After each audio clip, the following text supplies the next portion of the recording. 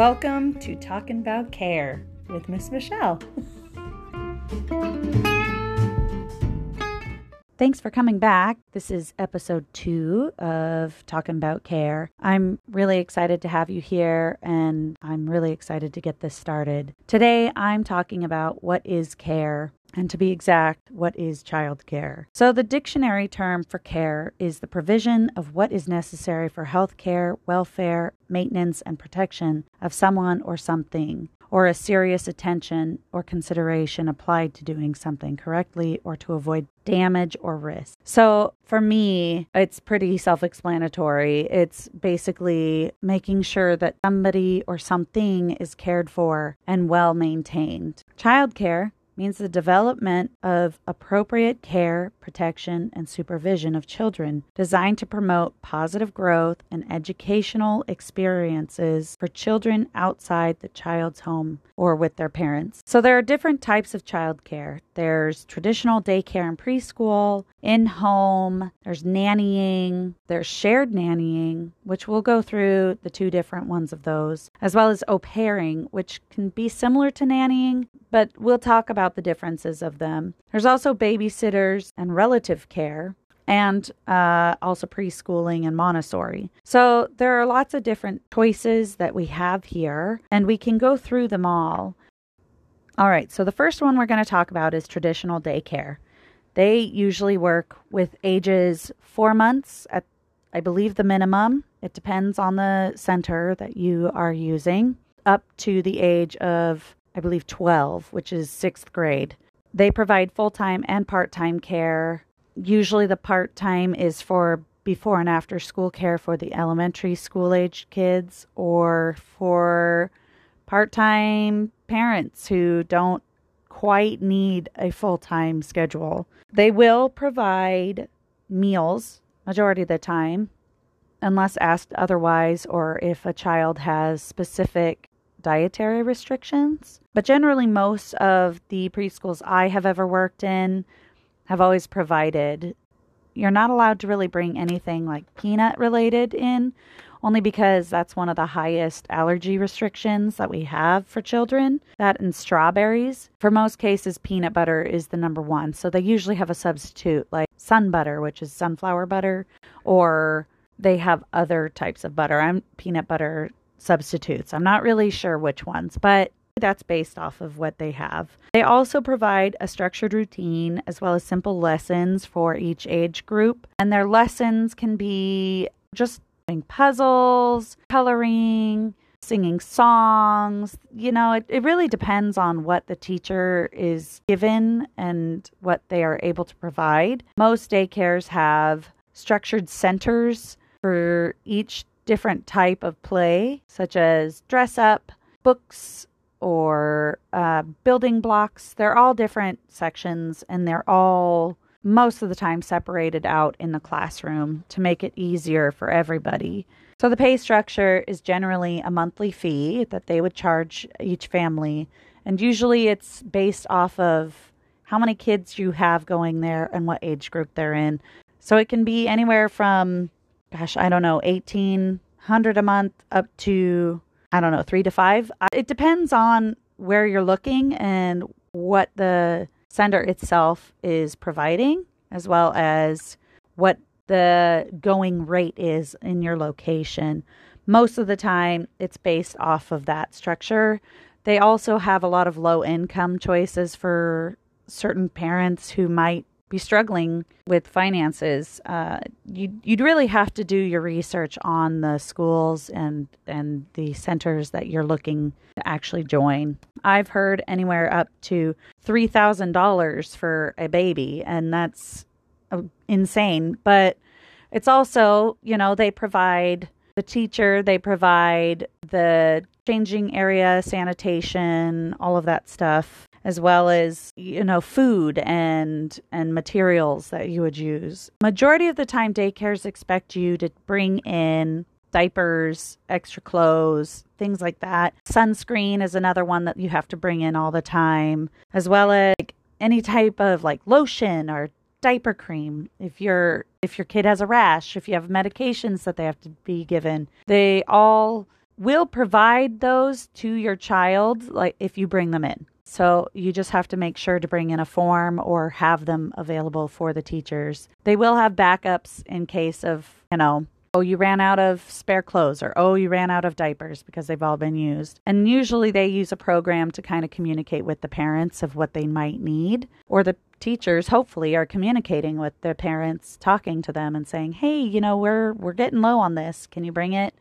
And it's kind of nice to have that communication. It's really key for, I think, child care providers and the parents to have that open communication. These centers are usually large group settings.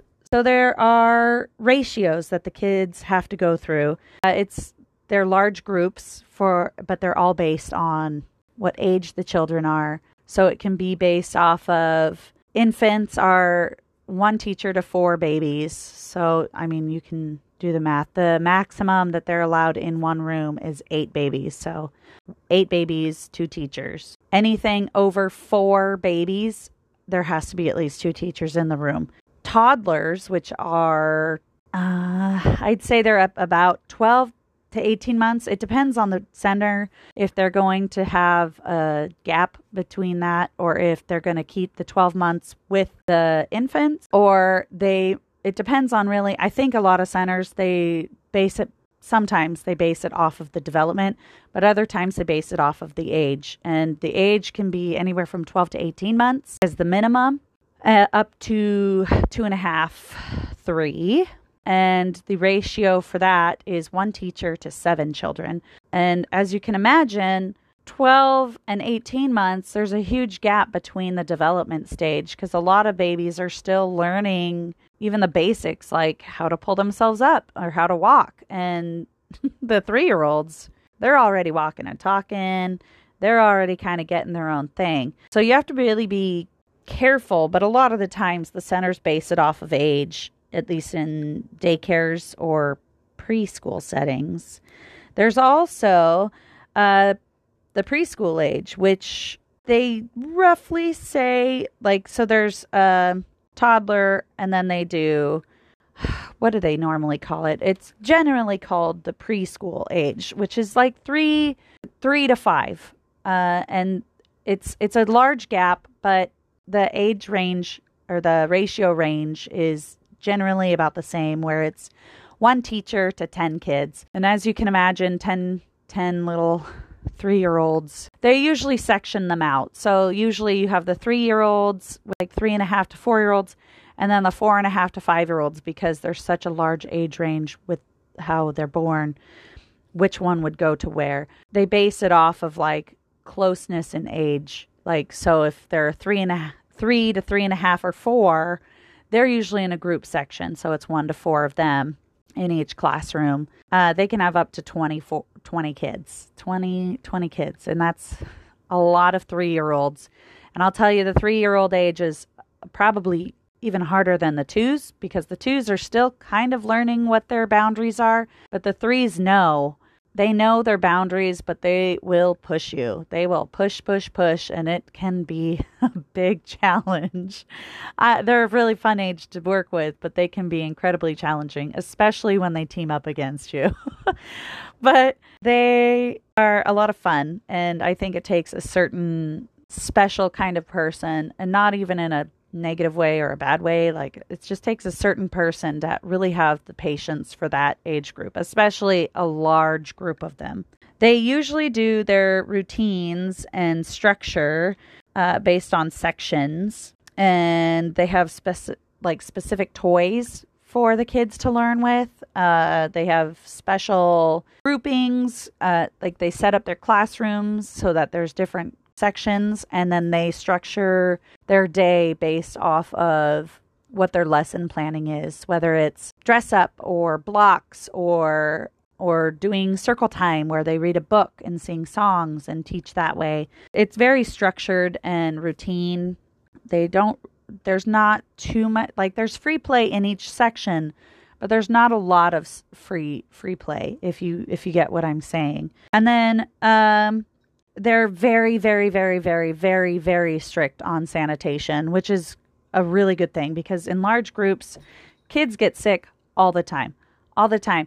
I'm currently a nanny, and I part-time nanny, and I know that the kids that are in preschool are constantly sick. And I know it's really hard as a parent if you are a full-time parent and you're both working and your kid gets sick. It's, what do you do? There's a lot of structure behind that. But we'll go into that in another episode. We're not going to go through that. Right now we're working on the different types of childcare there are. An in-home childcare is a setting and a structure where it's literally a person's house, and it's a smaller age group. It's usually based on how many people they have in the home to help them, or if it's just them, it's a very small setting. So usually they have like infant to toddlers mixed together, and I believe the ratio for that is, I want to say 7, which is the maximum they can have. And hopefully they have other people in there assisting with like the babies, but it really depends on the situation. I personally, when I was small, I went to a in-home daycare, a couple of them, and I loved it. It was fun. I would just go to my childcare person's house and learn, and it was really fun and exciting. I do know that they have really, really strict safety precautions, like they can't have blinds with string, they can't have drapes that are longer, their electrical plugs all have to be safety regulated. It's really in-depth and really, really well protected, especially for the person who owns the in-home daycare. They also do a lot of childcare training. Most of the time, it's similar to what like a preschool is, where it's structured.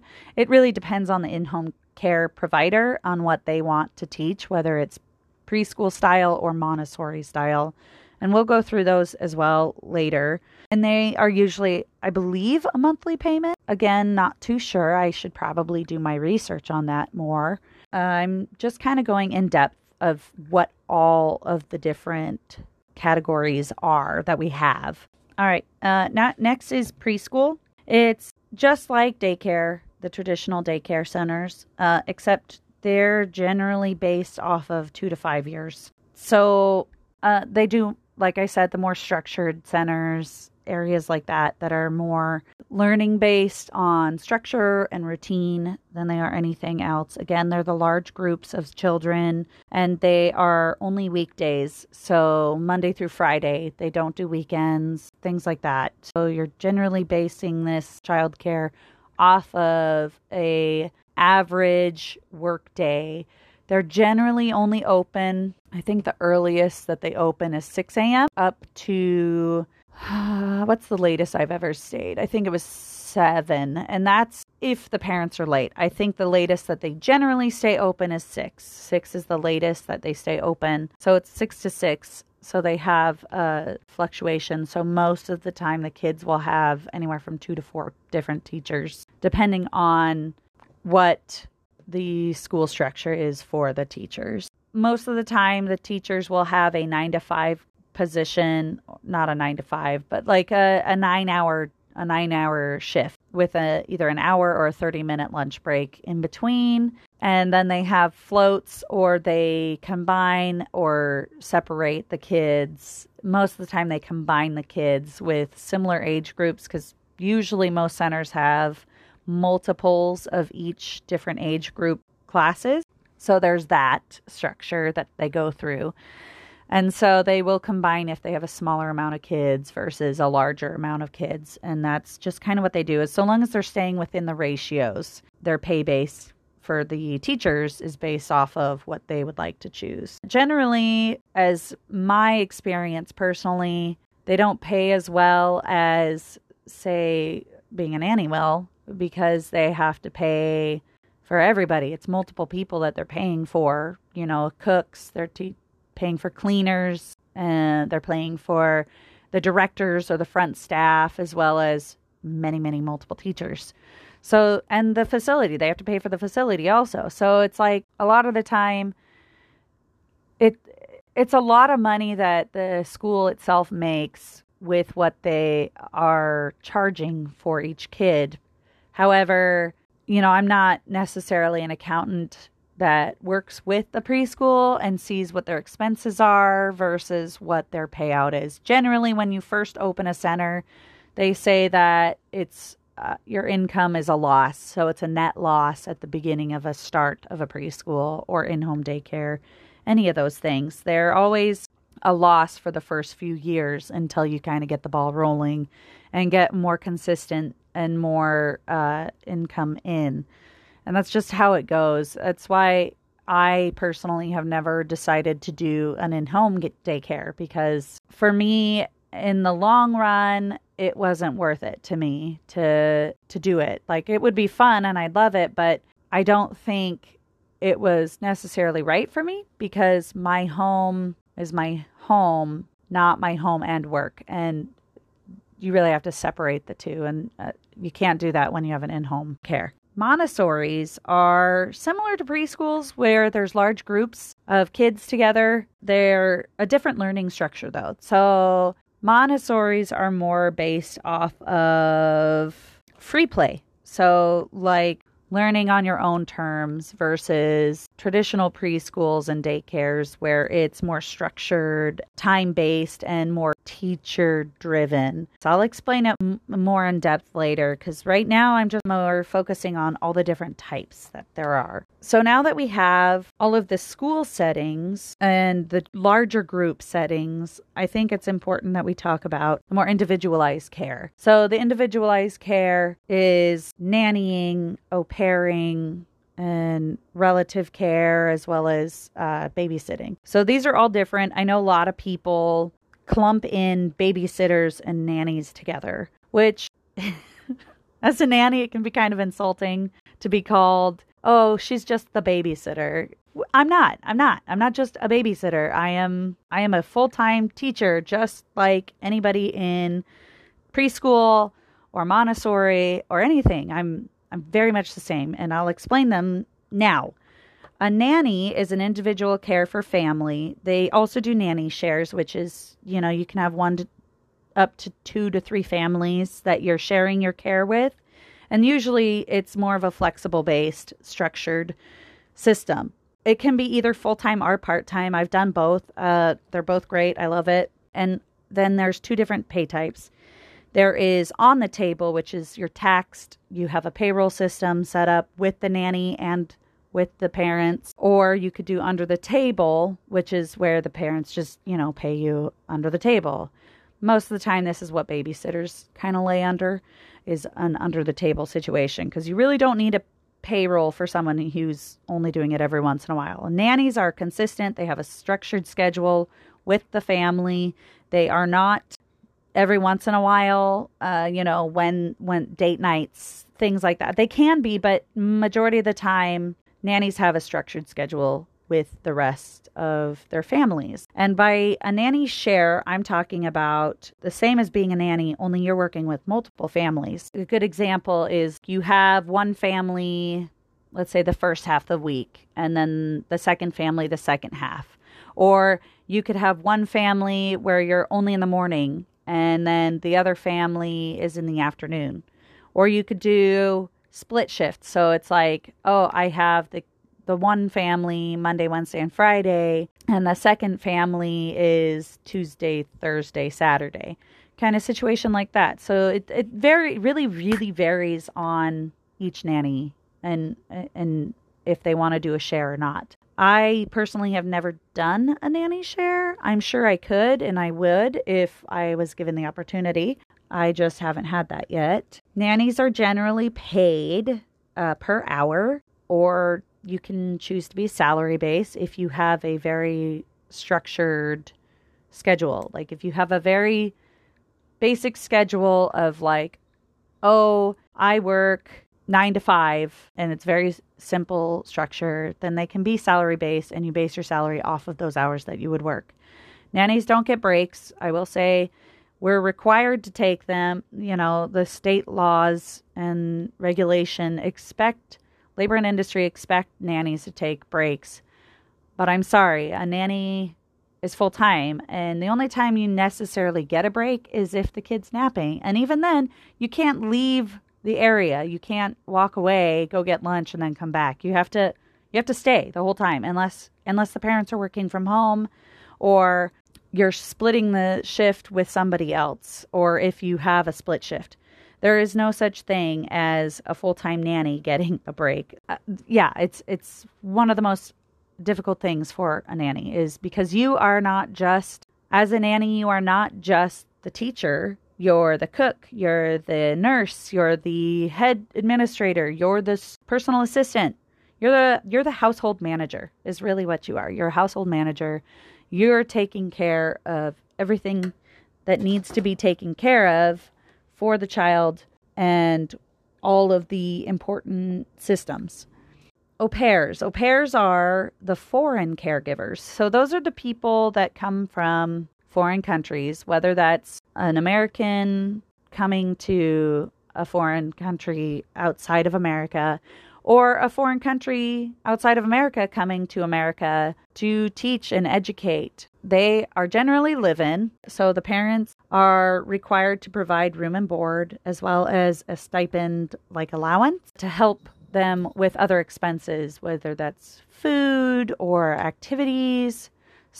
A lot of the times families will provide cars, things like that. And you can have a live-in nanny too, so like it's a nanny, not a foreign person. It could be an American, or whatever, it could be someone from your hometown, and you could provide the same thing as what an au pair would get, which is like room and board. So like you either have to give them a room or a place where they can it their own, that they don't have to worry about the kids interrupting them when they're off shift. That's kind of what it is. So it gives the au pair or the live-in nanny that availability to have the freedom to not be working constantly. Because parents, yes, they're your kids, but you are their employer, not the person who, you're not pawning your kids off on this staff person.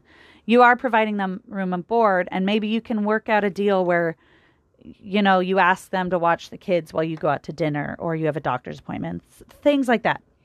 But generally, the parents will provide that kind of thing. They're usually flexible as well, which is really nice for a lot of people who get worried about that. And they can really help with teaching different languages, which is, I think, really cool. And personally, when I'm working with kids, if I see that they have an interest, or if the parents would like me to, I will gladly start learning different languages with my family, with the kids, because I think it's really important as a personalized childcare provider, like a nanny or an au pair, to educate based off of experiences and learning. And they're really cool and in-depth. And like I've said with all the other different categories that we have with this group, all of these different groups and dynamics, I will go into more depth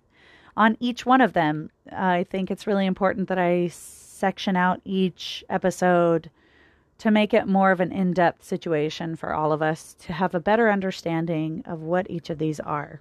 Babysitting. Now that we've gone through the nannying and au pairing, babysitting is where it's part-time, hourly care based on as needed. So date nights, just very randomly selected time frames, whether it's a 30 minutes where mom just needs to clean the house, or hey, we have a concert that we were invited to, or hey, I need help with I just basically need somebody to stay at the house while I go grocery shopping. Simple things like that. That is what I call a babysitter. Generally, I'm not gonna clump it in at age groups, but this is where the younger generation comes in. So, I started babysitting when I was 12. Times have changed a lot, but basically it's temporary. It's not a very structured line of work. It's all under the table, and it's all hourly based, and it's based on what the babysitter wants to charge for their services during that time. Usually there's cooking. Hopefully they're cleaning up after themselves and the children while they're on the job. It's not always necessarily required. And sometimes if they're younger, maybe you don't want them to do that. That's okay. Usually it's just the basic care, like making sure that they're taken care of, making sure that they're fed, making sure that they're put to bed on time, depending on when you're babysitting. Usually there's no structured learning base, there's no curriculum, there's no nothing. Nannies and au pairs also have curriculums. I will put that in here now because I forgot to say it when I was describing it. They do a learning-based system as well. Not so much structured as like a daycare per se. It depends on the nanny, but they do have learning and structure for their age groups that they're working with. Then there's relative care. Relative care can be either friends or family that come and watch the kids during specific time frames. It could be similar to nannying, except obviously they're either not charging you or it's a very, very, very small amount of money that they're charging you. Or it's, oh, I just want you to buy me dinner or whatever. I'm not downsizing relative care because if you have that village that's willing to work with you and help you with this kind of stuff, by all means, use it because we all need that village. We all need that help. I am not bashing parents who use their parents personally for childcare. If that is what is going to help them, do it. Do it. It's not based, like, you should not base your terms of care off of what society expects. You know, it really depends on the families and what you have the opportunity or the funds for. Childcare is expensive. I'm not going to deny that whatsoever. And if you have the ability to have a family member or close friend who's willing to say, hey, I know you're working these shifts, I'm off. Bring your baby over and I'll watch them, or bring your kid over and I'll watch them. That's amazing. I think we need more of that in this society nowadays. You know, I think we've lost that mentality of it takes a village, and it's kind of sad. I think we need more of that in the world. I mean, they could probably have structure and lesson planning and educational situations. From experiences that I have been around, usually that's not necessarily the case. And I don't want to say that that's for everybody because it's not true. There are options out there for relative care that are amazing. Bookstores like Barnes & Noble have a lot of like educational books that can help a lot of parents, nannies, au pairs, and relatives, any of that, have structured learning systems for the kids. I mean, you can buy toys, you can buy everything.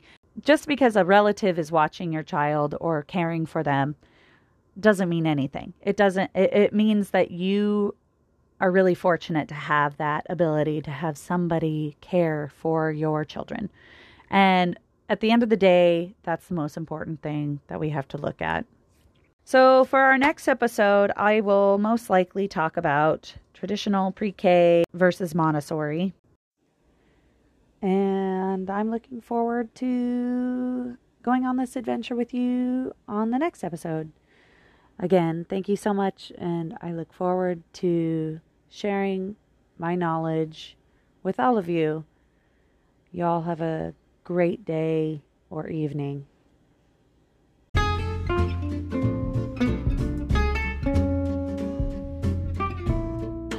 If you have tips or tricks, please email me at talkinboutcare@gmail.com.